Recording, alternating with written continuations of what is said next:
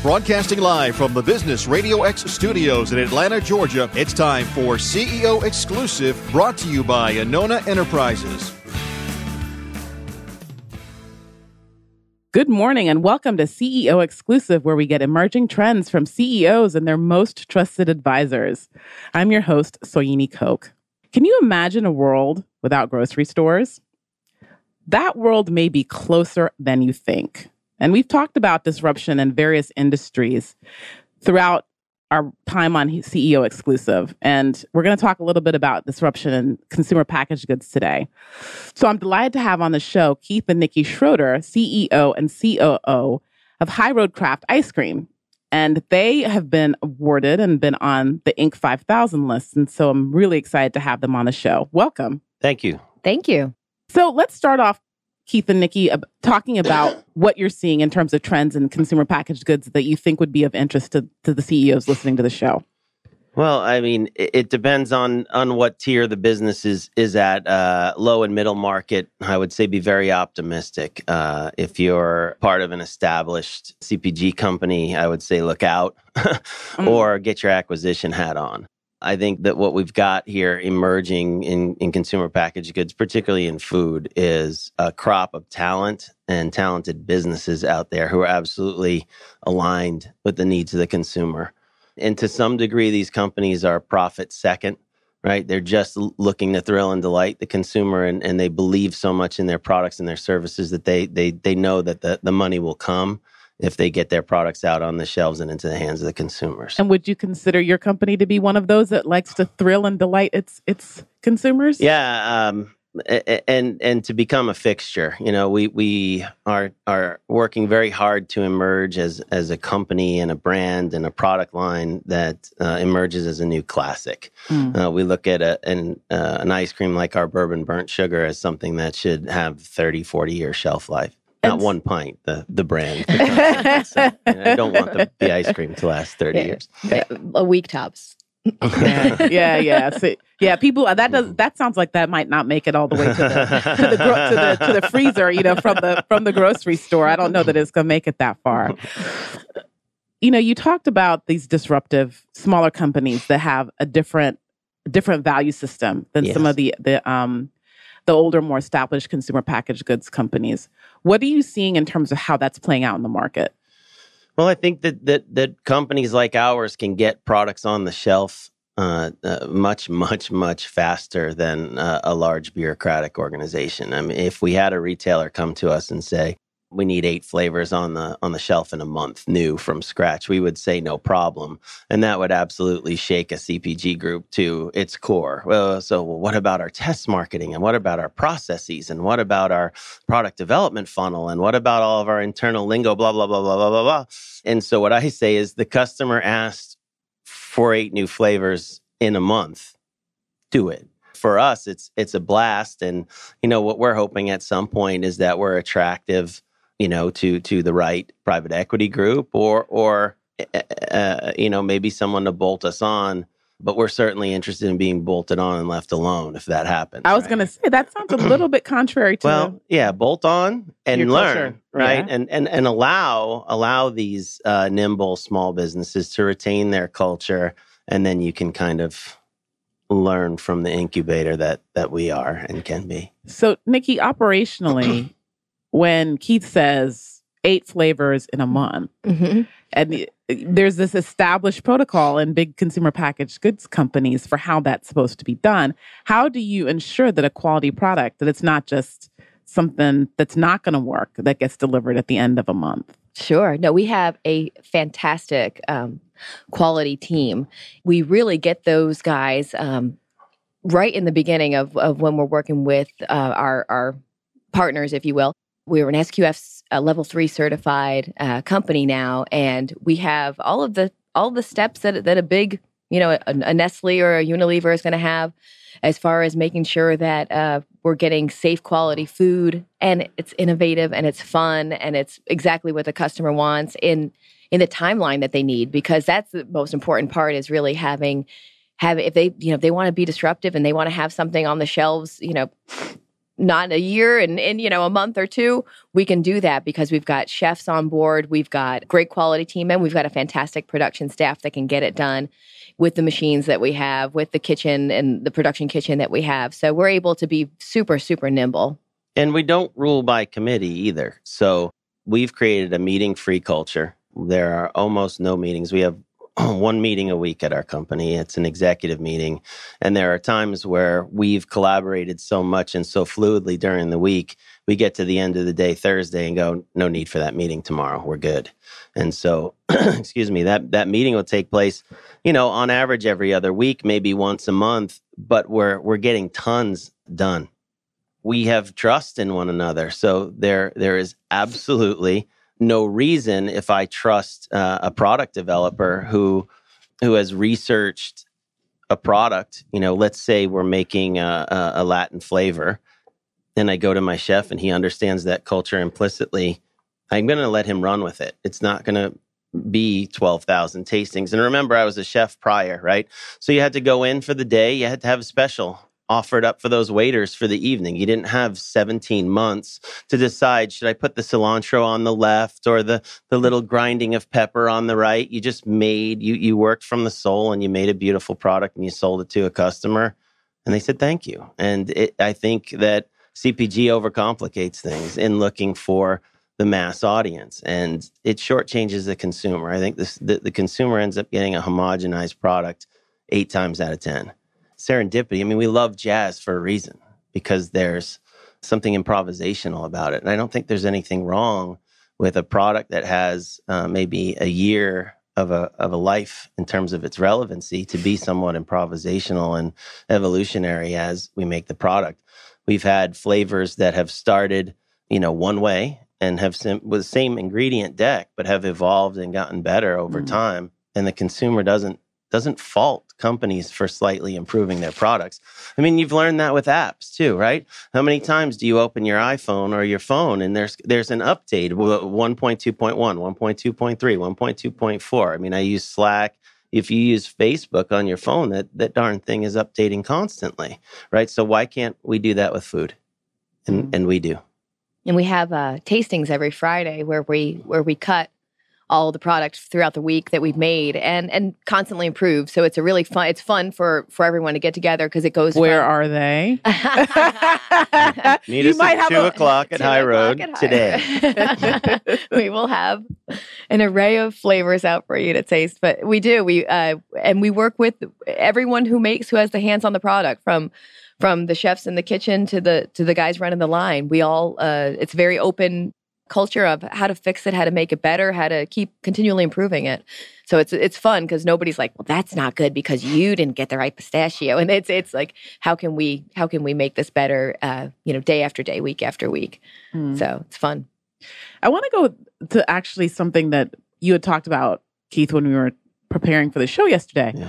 So we talked a little bit about disruption in CPG and this notion that there are all these small companies that are really changing the way that things are done. And you said that you think that the consumer packaged goods in the United States, as we know it today, may completely disappear. Yes. I would love for you to share a little bit of that with the people listening. Yes. I think that when you have dozens and dozens and dozens of brands and product lines that are operating through a similar corporate lens, I think the consumer has figured out that there's a homogeneity to that vibe, what they end up with.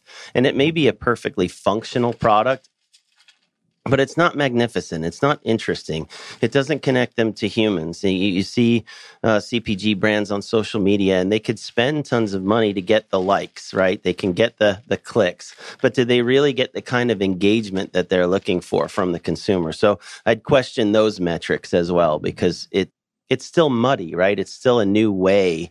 Regardless of the fact that we're 10, 12 years into social media, we're still figuring it out. What was TV like 10, 12 years in terms of how people advertised or how companies advertise to the consumer? So I just think the structure of CPG is deeply flawed. I was watching Becoming Warren Buffett on HBO the other night, and I almost like his model better, where there's holding company and then autonomy around, I think, to consumers, where you let CEOs and their talent drive a relationship through what it is that they do best. And in our case, it's not necessarily ice cream, but what we've learned about ourselves is we're really good at frozen. And we got very good at frozen. So that entire frozen section in the supermarket has been kind of stayed and stale for a long time. It's been frozen. It's been right? It's been frozen. It's flat. Like, oh, more pizza, another bird's eye flavored vegetable, ranch, buffalo cauliflower. Like, that's just what I was craving, right? I mean, and it's fine and it's fun and it's cute and it's great, but it's not enduring, and it's not soulful. And we have cultures to highlight in the United States of America where we're starting to understand a real regionality and a micro regionality to our cuisine.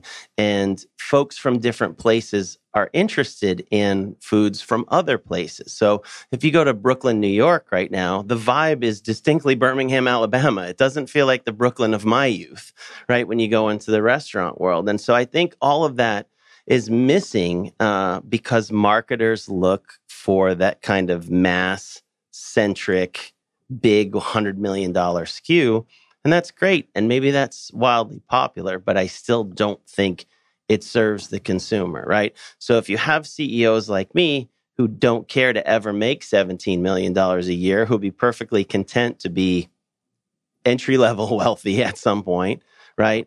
Who just delights in delighting the consumer, we're going to beat the greedy people all day long for the rest of our lives. And there are enough of us out there who like success but aren't greedy, who are going to work very, very hard to eradicate greed winning in business. But at the same time, I mean, you have to be enabled by a lot of the technology and the shifts in business today, because 20 years ago, you couldn't get shelf space. You couldn't get into Kroger. So we as consumers didn't have the choice. We wouldn't find you. Yes, but Amazon has looked at Kroger. Your direct to consumer businesses that are sitting in garages right now are plotting the death of grocery. Which is where we started the show. Yeah, it's over. It's over. It's fully over. The days of slotting fees are over. The days of two companies dominating a category, over. It's not going to be Coke and Pepsi anymore. It's not going to be, Frito-Lay and other. There's going to be craft everything, not just craft beer. It's going to be craft potato chips and craft. Right. Ice cream. And let's hope all these label words go away. I mean, it was artisanal a week ago, and then it became craft, right? And then they had our artisan Tostitos, which killed the word instantly. Like, how the hell did that happen? Artisan Tostitos. Do they have like a little lady from Oaxaca making the round chips by hand? Like, that's not artisanal. No way. So these words end up losing meaning. So we're getting to the point where we hope that people who make food... That poor marketer at Frito-Lay. Just like, what the hell? Yeah, I just slammed you hard. I apologize, but you deserve it. Food professionals, people in the food business should be food people. And I think the consumer benefits from that, right? There are a lot of chefs out there right now who could go get an MBA, right? Get in front of a lot of intelligent people who have been in the corporate world, build a support structure around them, stop killing themselves in restaurants, develop a product, and go disrupt the grocery shelves. There's a chef out there right now who makes a great hot sauce. There's a chef out there who's a vegan who can really innovate in the category, and he or she might be spending... Can we get beyond tofu, please? Right. And we can. I mean, maybe that'll probably be a company name tomorrow, Beyond Tofu, right? Writing it down right now. And they'll run with it. And I don't even want to say the grocery of tomorrow, because I truly believe that the Instacarts of the world aren't going to have to go shop in a grocery store that's actually open to the public. I think it'll be a micro distribution center where they gather. And the drone will deliver my apples to my door. Amen. Yeah. And that's what we talked about. You said, I'm not going to get an apple by drone. I said, I think you are. Any kind you want. Great. So for those of you listening to the show, we're talking to Keith and Nikki Schroeder from High Road Craft Ice Cream, an Inc. 500 company here in the Atlanta area, about disruption in food and consumer packaged goods. So in the second half of the show, I love to talk about the relationship between our guests. And we have another husband and wife team on the show, which is always really exciting. I want to go back to something that you mentioned a few minutes ago, which is how on earth, like really tell us, how do you have a meeting-free company? How does that actually work? Because I could imagine that, like, you know, if you don't have meetings, then everybody could be all helter-skelter doing stuff and it's uncoordinated. So that scares me. I credit Slack, actually. So Slack as a technology, if utilized appropriately, creates, and it was a pain point at first, a 24/7 dialogue between folks on the team. And what established over time were... That sounds awful. Well... To start, let me tell you, it was. It was too much. It was everything thrown at a wall. It was stream of consciousness. But then we set expectations with one another to be concise, clear, right? Are you posting something that can be followed, right? And is it actionable, right? Are you just spewing some random idea at the wall? So the random idea at the wall, stream of consciousness stuff was banned. And the second that was banned, we started just really helping one another. And it created an environment of trust, really. There was visibility in real time so that we didn't have to have the meeting for the update. Like, okay, Bob, let's go to you. We knew everything you did because you were reporting it in real time. Okay, sanitation schedule revision complete attached. We don't have to have a meeting to say, Bob, did you do the sanitation schedule? It's clear. The other thing that it created within the organization was a really positive feedback culture where when someone delivered something that was expected on time, they were getting celebrated like crazy. And I underestimated pre-Slack the value of seeing everyone go, that's amazing, beautiful work, fantastic. I really love the typography. And then seeing someone like Nikki who's doing design work just really perk up because people are paying attention to what she's doing and not just tuning out when it's, a two-way conversation in the meeting. Any of us who have facilitated meetings before know that if I'm going direct one-on-one with something, everyone else is tuning out, grabbing the phone, checking a text. And it just got to the point where I was reading the body language and the twitchiness of our people in a very tactile environment and said, to heck with this, no more meetings. And we've been more productive. Folks are leaving on time. We're still a very entrepreneurial environment. There's no one pulling all-nighters. We don't have this startup culture that you see that's so celebrated, right? It's, go home, go to sleep, go see your wife, go hang out with your child. It's important. It's just condense the day, I think. What's your take? Yeah, I think with using Slack, we have there's specific channels that you can pay more attention to if that's in your line of work. So if you're, a CIP guy at night cleaning, you're going to look on your CIP channel for things. Unless you want to watch the sales and marketing or the kitchen production, or you're going to watch specific channels. So you're not going to go down rabbit holes that you don't want to, unless you want to. And then, there's certain things that some people are invited to, and like lock channels, which are great because then you have a leadership team where the higher level business is going on in that leadership channel where, the whole company's not going to get wind. You don't necessarily want everybody to know that you're looking at being acquired. Yeah, right. So the critical piece of the non-meeting culture, and I guess it could be argued on the opposite side, is we have kind of a stream of live meeting amongst the 5 leaders in the organization at all times. And what I realized about them is A, they're brilliant, and B, they don't need my help 99% of the time. And so they're trying to encourage me to go out, be on radio shows, be the face of the business, go sell. And we got it, Keith.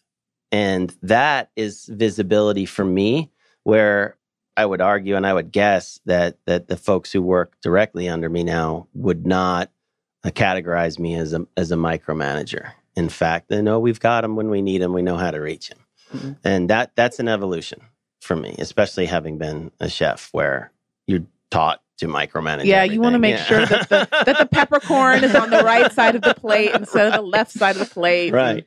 It's been an evolution. Yeah, that's for sure. That's a really nice way of putting it, Nikki. You're like, it's been an evolution. I have to remember that when I'm talking to my clients. Well, I think we should probably evolve a little bit.